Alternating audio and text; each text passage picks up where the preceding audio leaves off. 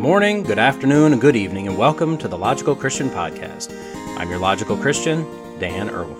If you've joined me before, welcome back. If this is your first time here, welcome. At the Logical Christian Podcast, we look at what's going on in the world of current events, politics, science, and whatever the mainstream media feels is important to tell us, but rather than just accepting their spin and swallowing their narrative, we look at it logically, and we look at it as Christians. Links can be found in the show notes if you want to follow along. So with that, let's go be logical Christians. Look, I know I usually have 3 article reviews per episode, but I wanted to get these out to you. They're both a little longer, and I wanted to respect your time. I'm trying to think of you and your feelings. What else do you want from me? Please don't say a 3rd article review in this episode. Please don't say a 3rd article review in this episode. Don't worry, we'll get back to the normal format in the next episode. Anyway, in a world of have it your way, designer this, or custom that, we've been spoiled to get things exactly how we want them, or else we send it back. We literally have the right to have our every whim catered to. And apparently this is extended to God as well. Now, in the past, if someone wanted to worship not God, they just make their own God. Sure, there is some adjusting of God in some of the Christian cults, but we've moved into some interesting new blasphemous territory where the woke culture, those that couldn't possibly care any less about God, and those that hate God with every fiber of their being, which is ironically being held together by God, have turned into the seagulls from Finding Nemo. You know, mine, mine, mine. And in keeping with the times, they don't want the God those old fuddy-duddies talked about in the hateful chauvinistic Bible, written by a bunch of white men. They've decided to update God, to create God in their own image, as it were. So today, we're going to talk about 2 things. First, we'll learn about how God apparently has a deep-seated hatred of babies, and after that, we'll learn about how Jesus just hates, I guess, everyone else. Well, at least everyone that doesn't fit the correct political mold, that is. So grab a pad of paper and a stack of sharpened and number 2 pencils. Get ready to make a tally mark for every heresy and blasphemy you hear. I hope you're fast at making tally marks, because by the grace of God go we here. Delusional. Having false or unrealistic beliefs or opinions, maintaining fixed false beliefs even when confronted with facts, usually as a result of mental illness. Evil, morally wrong or bad. Psychosis, a mental disorder characterized by symptoms such as delusions or hallucinations that indicate impaired contact with reality. Murder, from the world's view, the killing of another human being under conditions specifically covered in law. Murder, the biblical view, the intentional taking of a human life. Damned, condemned or doomed, especially to eternal punishment. These are some definitions that you're probably going to want to know. A few other terms to keep in mind: false convert, false gospel, social gospel, father of lies, angel of light, the pause button, you may need this, a drool rag for when you don't realize that your jaw has been laying on your chest, and duct tape. You may want to pre-wrap your head for nothing else than to keep all the pieces together for all the king's horses and all the king's men to give their best shot at putting your skull back together again. Found on apnews.com, headline, religious backers of abortion rights say God's on their side. Close your mouth. Your drool rag isn't big enough to start that yet. Trust me, I know this personally. Now, this is a longer article. I'm going to try to keep this review as short as I can. We'll see how that goes. I make no promises. But you need to read this thing. Refer back to the definitions I just gave you. It's delusional. It's psychosis. It's evil. Let's take a look. The article basically follows a couple people, one in particular in Tuscaloosa, Alabama, my old stomping grounds, sort of, at the abortion clinic just down the road from the University of Alabama. The clinic has 11 staff members the AP describes as, quote, most of them black, deeply faithful Christian women who have no trouble at all reconciling their work with their religion. Ramona, a recovery nurse, recovering from just having an abortion, on her lunch hour, pulls out her Bible and reads, and this is a direct quote from the AP article, quote, "Trust in the Lord with all your heart, and lean not on your own understanding." Her favorite proverb says, and she returns to it again and again, "He will make your paths straight." Now that's Proverbs 3, 5 through 6, but curiously they left out the first part of 6, which kind of snuggles right between those two fragments, which reads, "In all your ways acknowledge him." Him being God, of course. Curious why they left that little bit out of the story, but let's move on. Ramona, who believes God led her to the job at the abortion clinic, says that she trusts in God. Now, outside the clinic, the protesters are, quote, bellowing, quote, doing battle against what they regard as a grave sin. One protester that Ramona tried to reason with on multiple days finally told her that when she dies, she's going to hell, so she doesn't talk to him anymore. The protesters are, quote, sometimes aggressive. Quote, they have screamed. They have, quote, recorded biohazard bins being carted away. They have, quote, called police if a patient lashes out when they tell them they're going to hell. And yet, with all this abject hatred and violence, they only have one picture in the article of a single older woman holding a sign quietly, which reads, "It's okay to change your mind." So, violence. And if someone were to lash out at me for just saying something, I may call the cops also. That's called assault. That's not legal. And can we just call the biohazard bins what they are? Baby part containers? I mean, that's going to be our primary waste material, right? Alicia Horton, the director of the killing field, said of the protesters, quote, "I don't know what Bible they're reading, 'cause it's not the one that I read."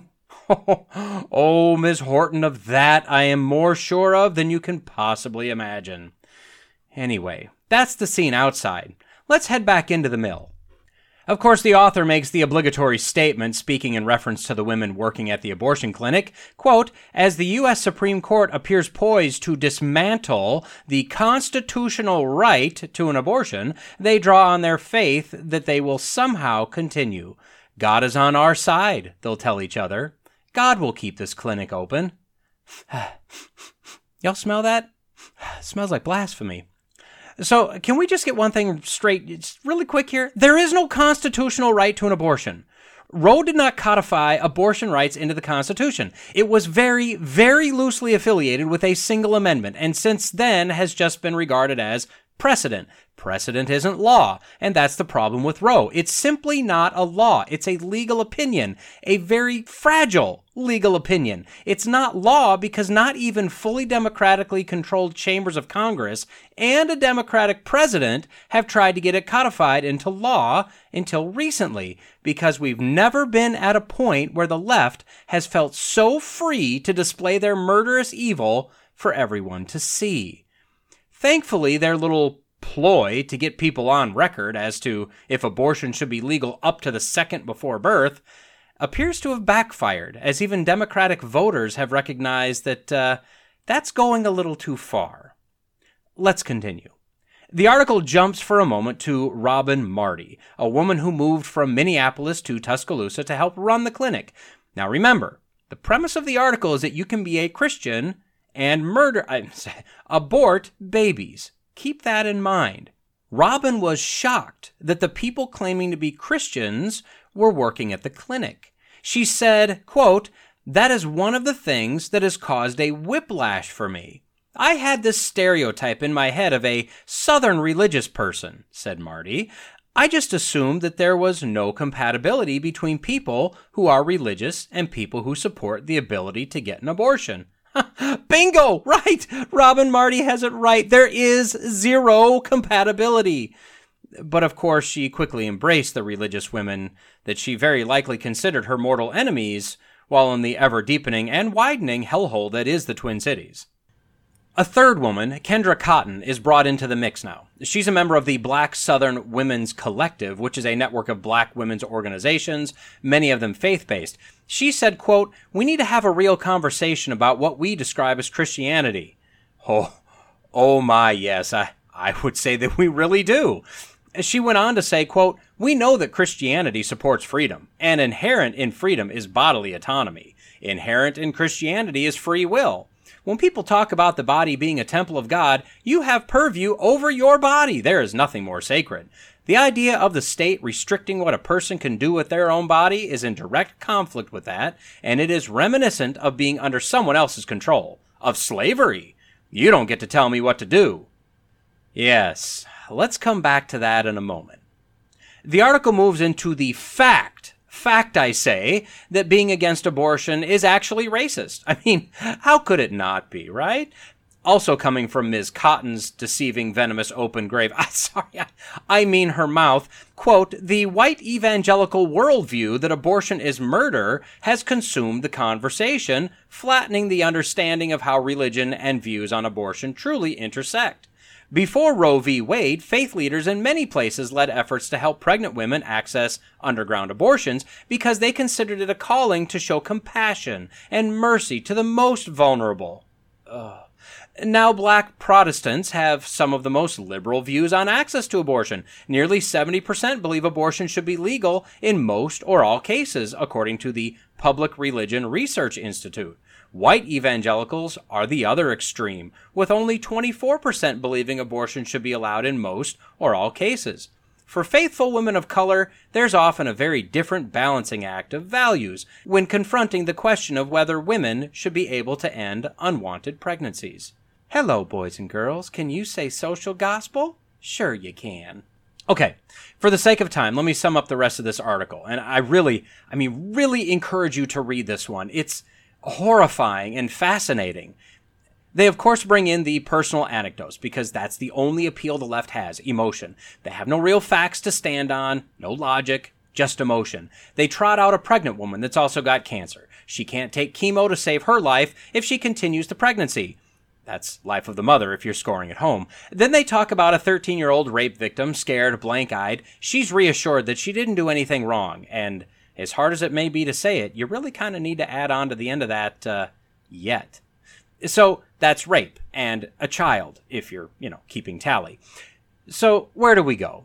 Well, let's start here at the end and work our way back up. Rape, incest, life of mother. All total, that accounts for about 1% of abortions. As I've said before, if we eliminate all but that, that's a great first step. I've also said, and for now, this is how I believe your view may differ, when it comes to life of mother. That's the only time, in my opinion, it becomes a medical discussion. For instance, an ectopic pregnancy. If that pregnancy is terminated, is it killing a child? Yeah, absolutely it is.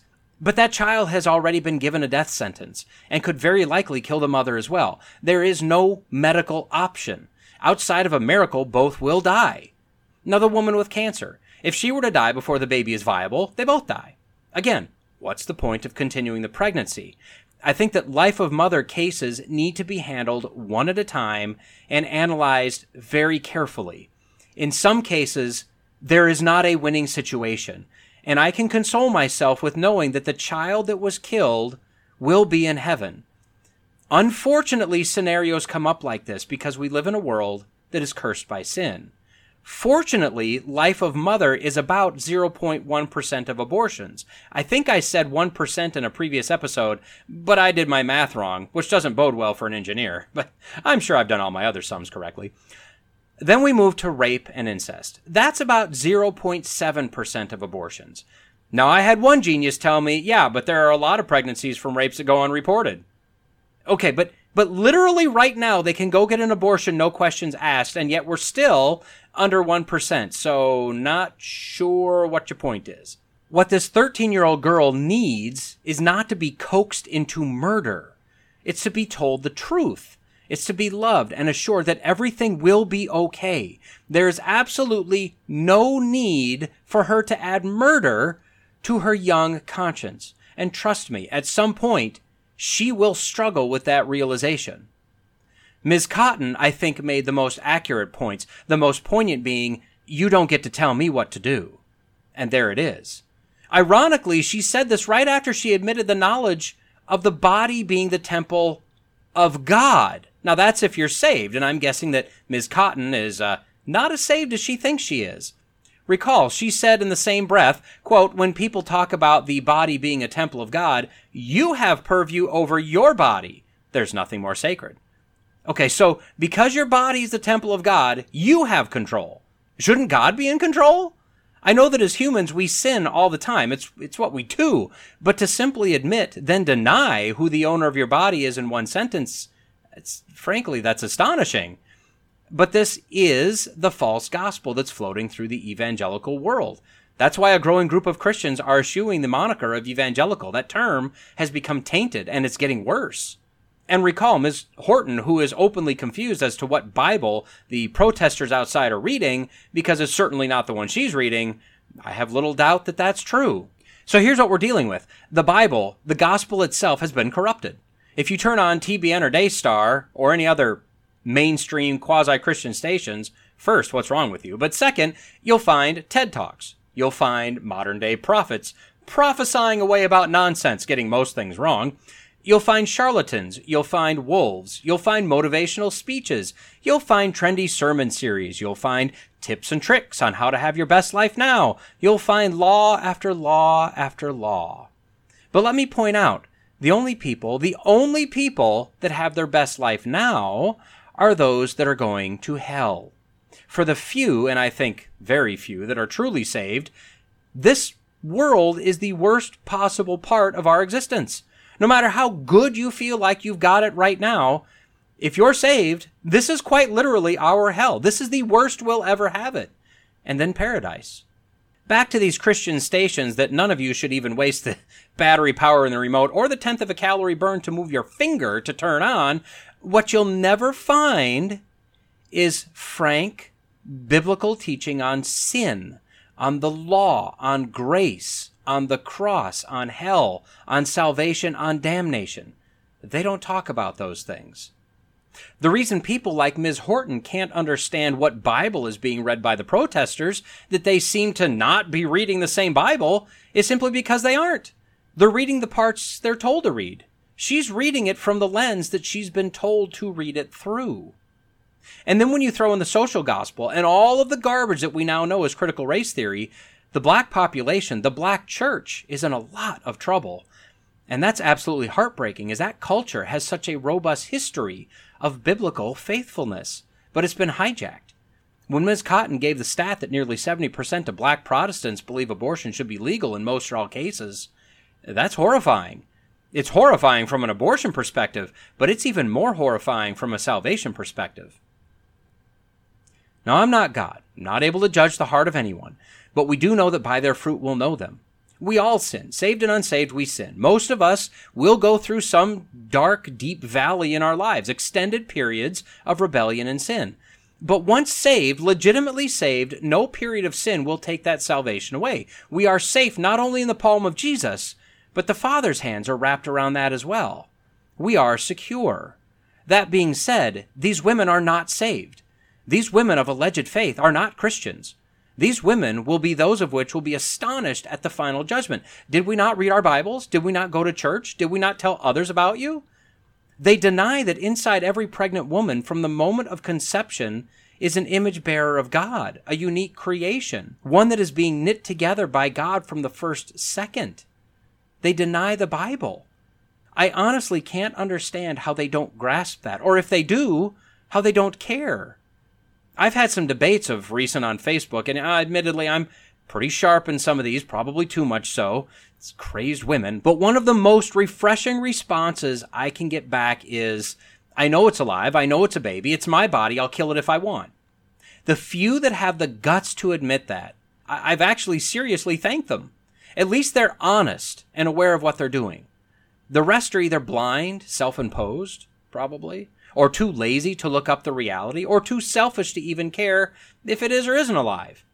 Those are the frustrating ones.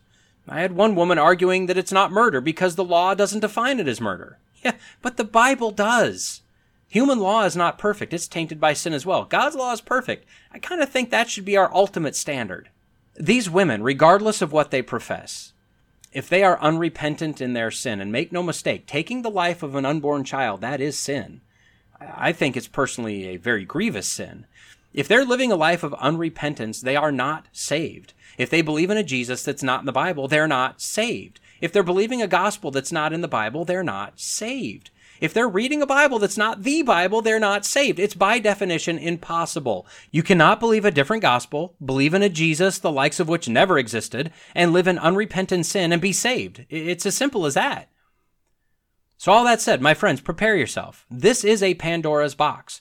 Although a reversal and nullification of Roe doesn't ban anything, it does allow states to decide to ban abortion with whatever boundaries they choose. It also allows states to allow abortion with any boundaries they choose. The clashes, the anger, the contention being seen right now will be nothing compared to the evil that will be unleashed if Roe is finally overturned. And it really doesn't matter what the reality of an overturning of Roe does. They don't care. This isn't about reality. This is about perception of reality. It will literally unleash pure evil. It's the right thing to do, but be ready. You will see legitimately demon-possessed people going absolutely apoplectic. You will see unbridled rage and hatred. Now look, as I kind of assumed I would, I've done an injustice to trying to review this article. Go back and read it. Think every point completely through. Then pray for protection and courage for our justices. Pray for courage in the states, especially if Roe's nullified. Pray for this country. It's on a razor's edge. Pray for your pastor and faithful pastors all around the country. If you're following pastors or going to church with a pastor that's not preaching the whole Bible, even the squidgy bits, get out. Get away. Find a pastor that's unafraid to stand for the whole of the Bible and preaches the true gospel. And then pray for yourself. If you're pro-life, anti-abortion, pray for your own strength to stand strong for what you believe. If you're pro-choice, pro-abortion, I don't know how you've made it this long, but if you are and you're here, search your heart, your soul, your mind, and your Bible. At best, you're living in grievous, grievous sin. At worst, and in my opinion, based on what I read in the Bible, you're not saved. You can be. It takes humbling yourself. It takes repentance. It takes real belief in the real Jesus. And if you're pro-abortion, I don't believe that both things can exist in a person at the same time. Maybe that's one of the real positives that will come out of yet another burnishing of our country and purifying fire. It will force at least some to, in the words of Joshua, choose you this day whom you will serve. As of October 31st, 2022, somehow, only a few months away, it'll be Halloween. But maybe slightly more important than that, it'll be 505 years since Martin Luther nailed his 95 Theses to the castle church door in Wittenberg. For the subset of people that even knows who that was or what that event was, the general thought is that that was the day Luther declared war on Catholics and vowed to take the whole corrupt organization down. But that's not exactly correct. Or correct at all, really. First, nailing the thesis on the door was akin to posting something on the town square bulletin board. It wasn't defiant, it was posting. Second, the thesis wasn't a challenge to the authority of the Catholic system or leadership.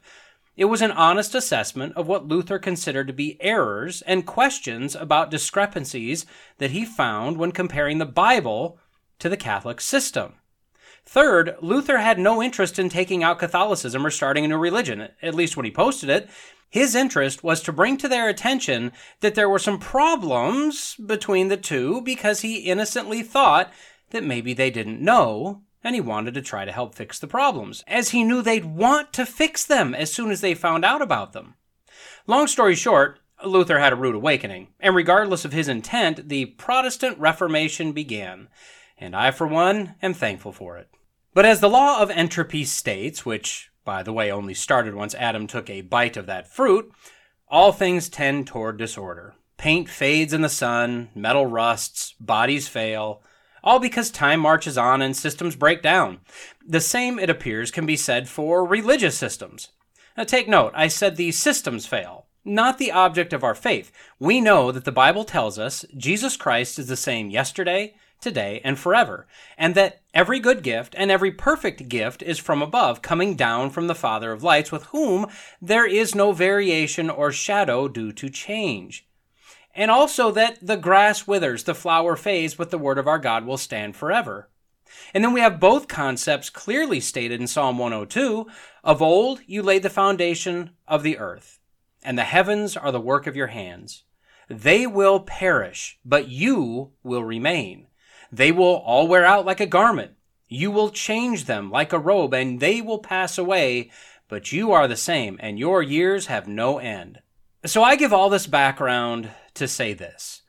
I've thought for a handful of years now that we are in desperate need of yet another Protestant Reformation. Maybe like Protestant Reformation Part 2, right? The sequel.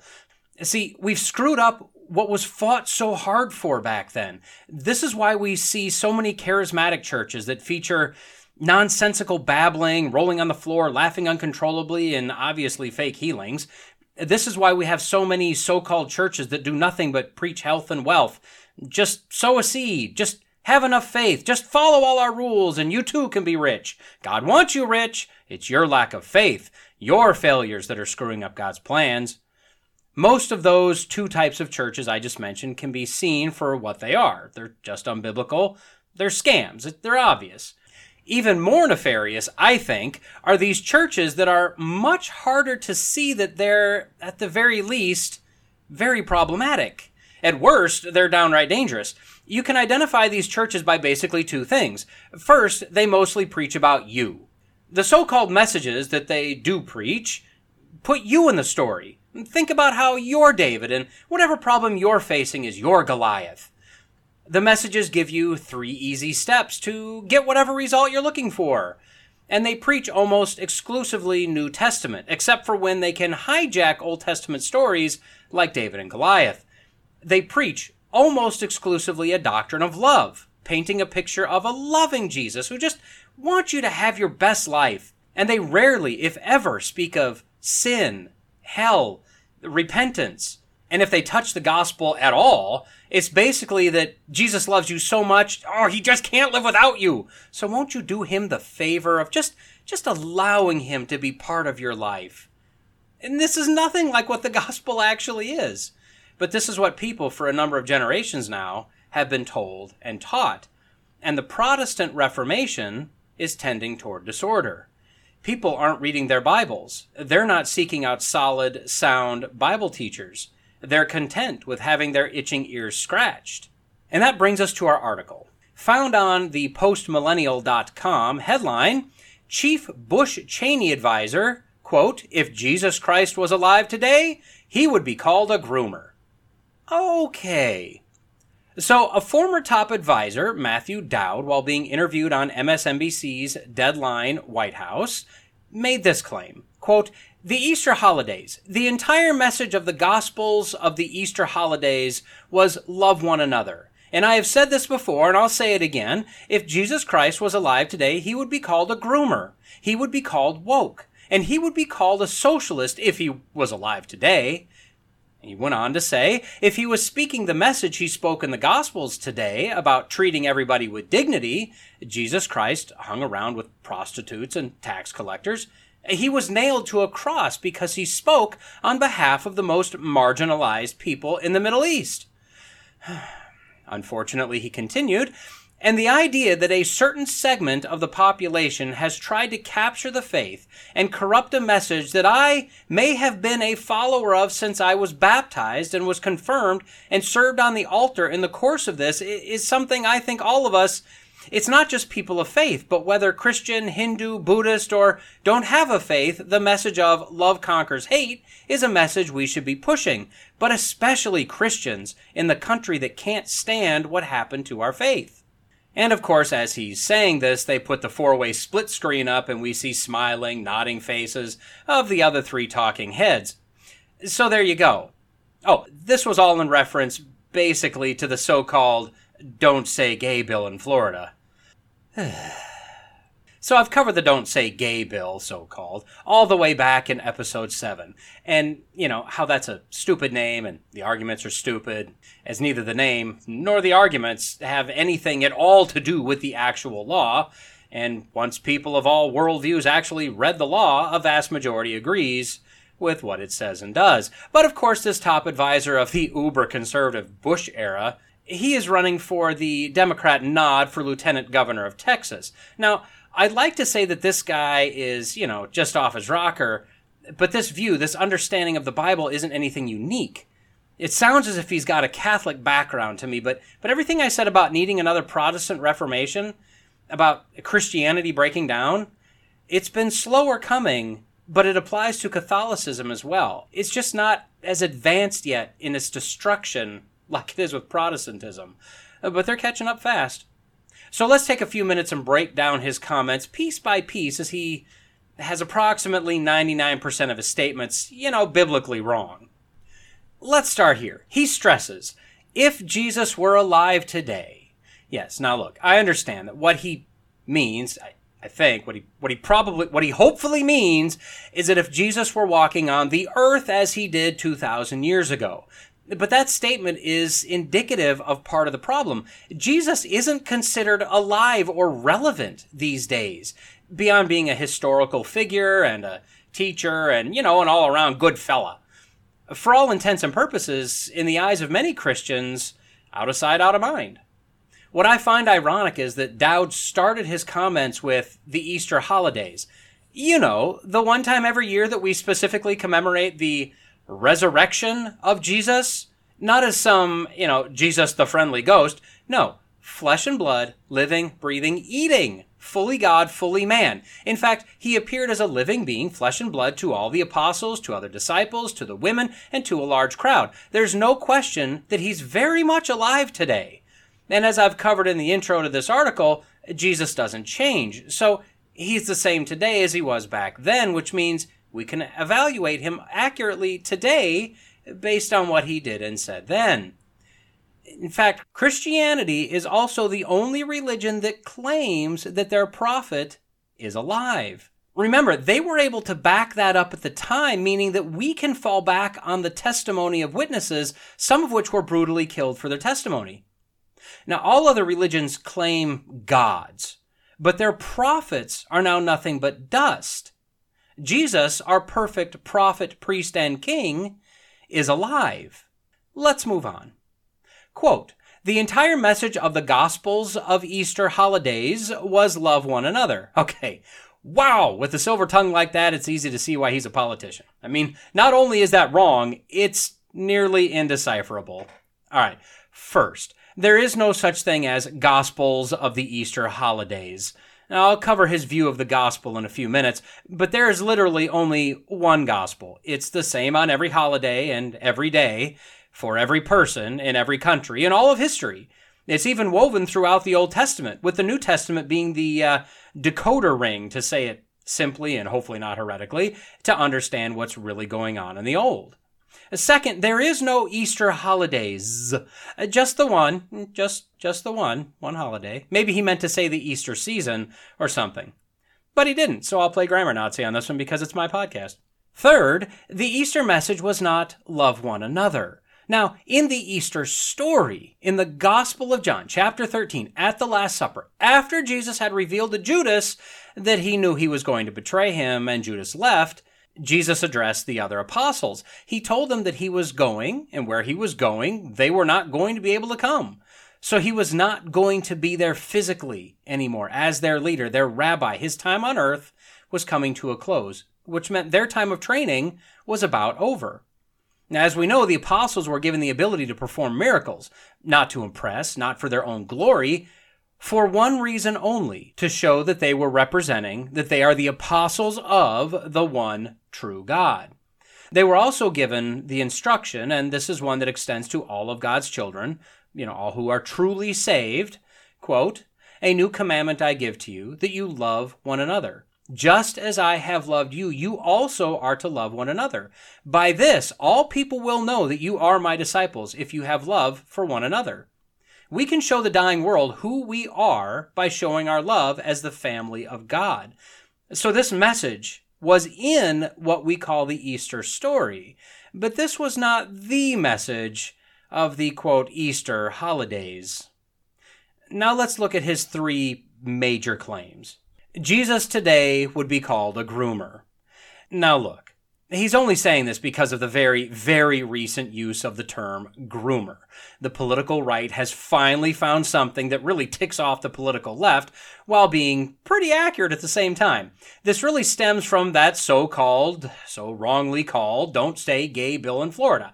Like I said, I've covered this previously, so I won't do it again, but the bottom line is that the bill was saying teachers can't talk to elementary age kids about sex and sexuality, and teachers can't indoctrinate any student with only one-sided messages. They must present and allow fair and balanced discussions on topics. Anyway, with corporations like Disney and Netflix, as well as most of the corporate media, most celebrities, and a never-ending list of people all whining about the bill, boldly lying about what the law actually says. Additionally, with the latest trends of putting trannies everywhere, like libraries, schools, churches, being given full access to our kids, the right started calling the left groomers. Now, they only started doing that because that's exactly what they're doing. In fact, Fisher-Price just announced a RuPaul, one of the most famous men dressing up like women, little people set, for little kids.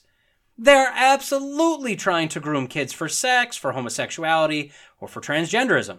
If they can't kill them pre or even post-birth, they want to destroy them physically and psychologically. Groomers. Dowd, because he has no idea who Jesus is or what he said or did, thinks that Jesus was all about love, loving everyone, no matter who or what you are. He just accepts everyone. Now, if Jesus actually did do what he thinks he does, then I'd agree. We'd have grounds to call him a groomer. Problem is, this has never happened. One of the most common Greek words for this kind of sexual deviancy is porneia. You can hear the word pornography in there, which is part of it, but it's an all-encompassing word for pretty much all sexual sin, including adultery, fornication, homosexuality, lesbianism, bestiality, incest, etc. This word is used 26 times in the New Testament, including at least a couple times attributed directly to Jesus. He likened porneia to evil thoughts, murder, theft, lying, and blasphemy, all coming from the wicked heart of man. Nowhere in the Bible is sexual deviancy treated as a good or even acceptable practice. And nowhere in the Bible does it say that we should just let people be people, kids be kids, just accept everything and everyone. This, in every case, was called out as sin that needed to be repented of, sin that will condemn a person to eternal torment in hell if not repented for. Dowd just has no idea what he's talking about. Next, he said that Jesus would be considered woke. Now this one, in a very broad definition, I could kind of get behind. We consider woke to be enlightened beyond the old traditions, the old rules, beyond the old morals, and definitely beyond religion.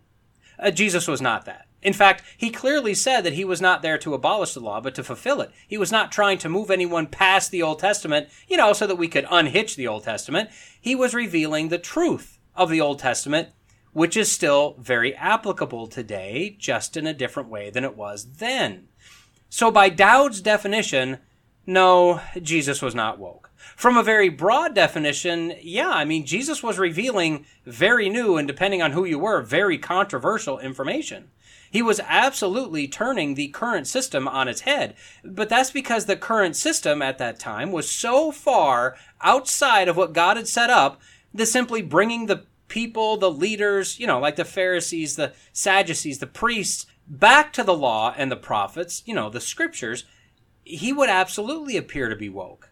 Finally, the old trope of Jesus would be a socialist. Would he, though? Here's my probably shocking thought. I'd say, yeah, Jesus would be a socialist, but not in our current sin-corrupted world as in our current sinful state. All we can do with socialism right now is starve, destroy, and kill. That's where it ends up every time. Now, I've thought about this in the past, and I've kind of semi-convinced myself that the system in the garden, if sin had never entered the world, would have been a kind of theocratic socialism. At its core, the single tenet of socialism is from each according to his ability, to each according to his need. If sin had never entered the garden, wouldn't that have been the way it would have been? We would work and contribute with whatever abilities God has blessed us with, and we would have utilized the resources for our needs, not our selfish desires.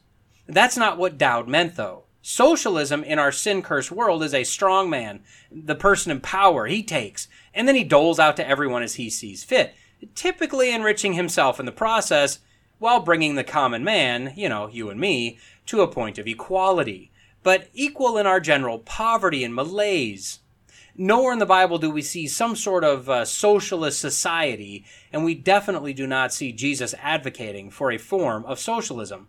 In fact, quite the opposite. For instance, just prior to the arrest of Jesus, a woman, of whom there is speculation as to the identity, broke an alabaster jar of pure nard and anointed Jesus. This is where some believe that Judas really got angry because he saw the money that was just wasted. Whoever it was, there was grumbling among the apostles about the waste of money and how it could have been sold and used to help the poor. Jesus rebuked them and told them what she did was good and right, and that they'd always have the poor among them. That's not a socialist view, as there is no rich and there is no poor in socialism. In fact, we see that all the way back in Exodus. After Moses got instructions for constructing the tabernacle, he called for free will offerings from the people of gold, silver, bronze, spices, incense, oils, fabrics, wood, and on and on. Not one person was told they must contribute.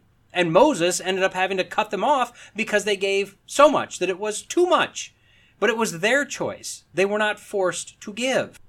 People like to point to the Acts 2 church, the first family of believers, and how they apparently just lived in a hippie commune where nobody had private property or privacy or anything. Well, that's not what the scriptures say. It says, quote, "And all who believed were together and had all things in common, and they were selling their possessions and belongings and distributing the proceeds to all as any had need.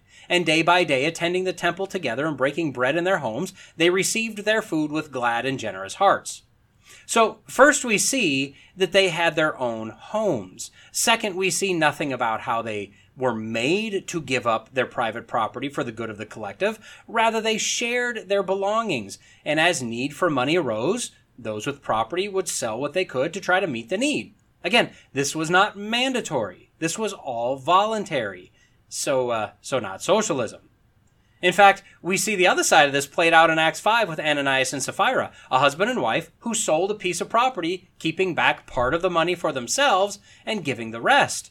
Now, Ananias was struck down by God, struck dead by God, because he didn't give the full proceeds. And then Sapphira was also killed by an angry socialist god because she also didn't bring the rest of the money they were required to give.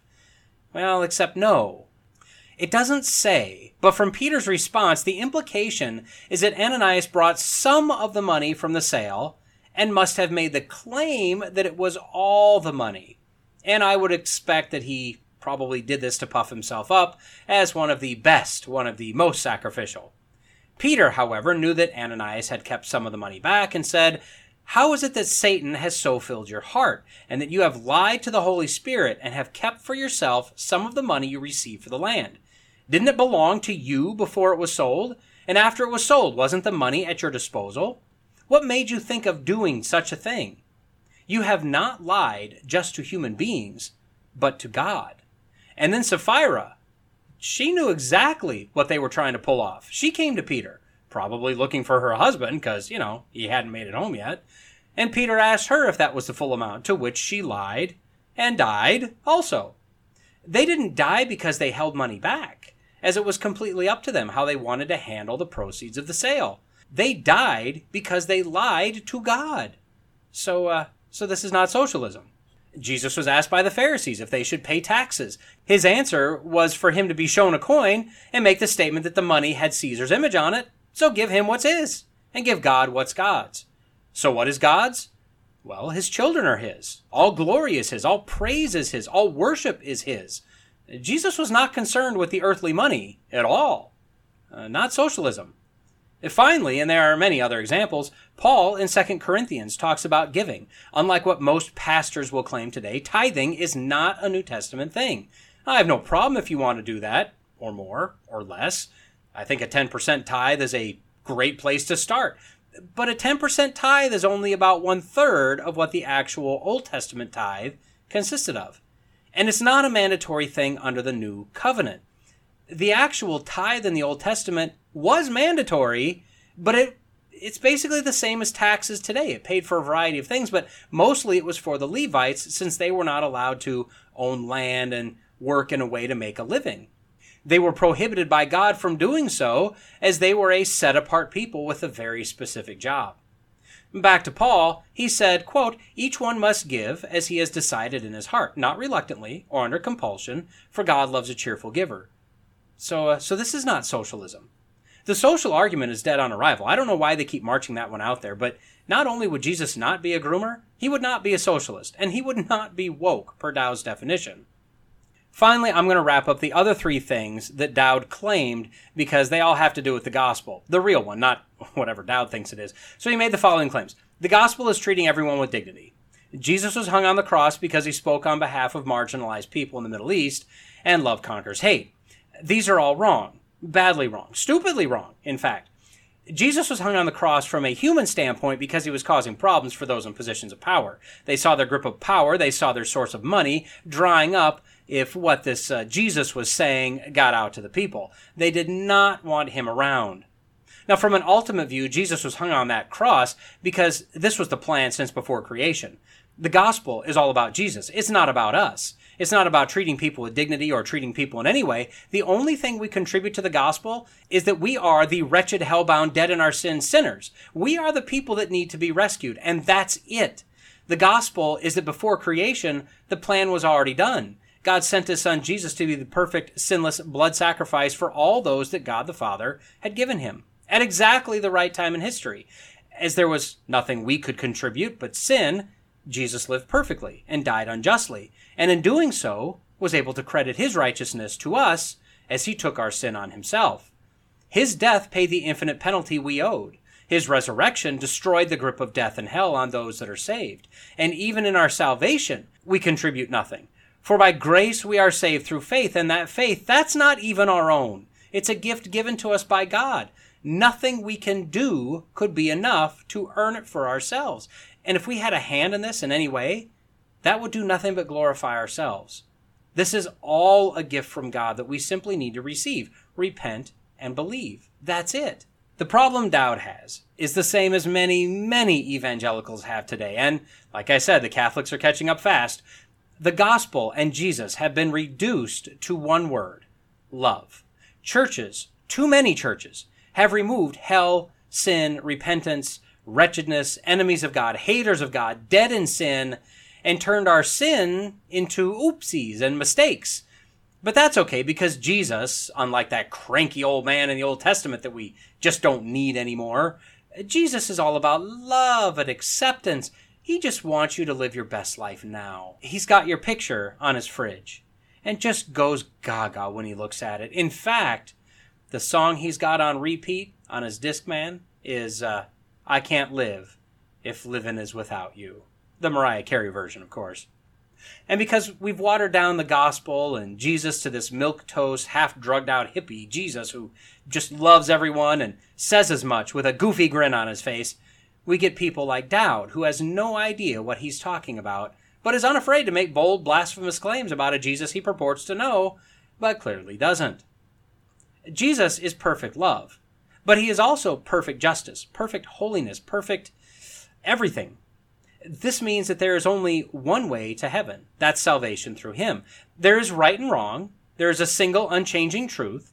There is sin and a penalty for that sin. But God, in his perfect love, offered his Son, and Jesus, because of his perfect love, paid that penalty, but only for those that believe.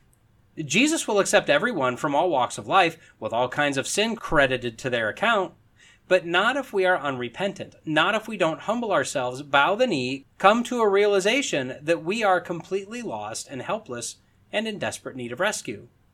My prayer would be that Dowd gets this figured out, but I have a feeling he has no interest, as the love gospel is all he needs to feel comfortable in this life, with his life choices, with those he's wanting votes from. Unfortunately, this trend is only burdening people with guilt that they have no idea what to do with. Impossible tasks to complete, freedom to live destructive lifestyles, and ultimately an eternity in hell because they were never told, and chose to never read, what the gospel truly is. So I'll close with this. Make sure you know.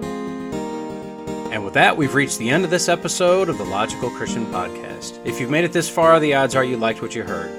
I'd greatly appreciate a like, a comment, and a review if you're so inclined. As you likely already know, it all helps with the algorithms. Don't forget to subscribe so you can be notified whenever a new episode drops. And finally, if you found this podcast useful or entertaining, share it with your friends, your enemies, your in-laws, your outlaws. If you want to reach me, you can do so at lcpodcast@outlook.com, or increasingly, I'll be using @lcpodcast on Getter. Lawrence J. Peter said, "Against logic there is no armor like ignorance. But Jesus told us that if you abide in my word, you are truly my disciples, and you will know the truth, and the truth will set you free." So stay in the word, stay logical, stay faithful, and until next time, God bless.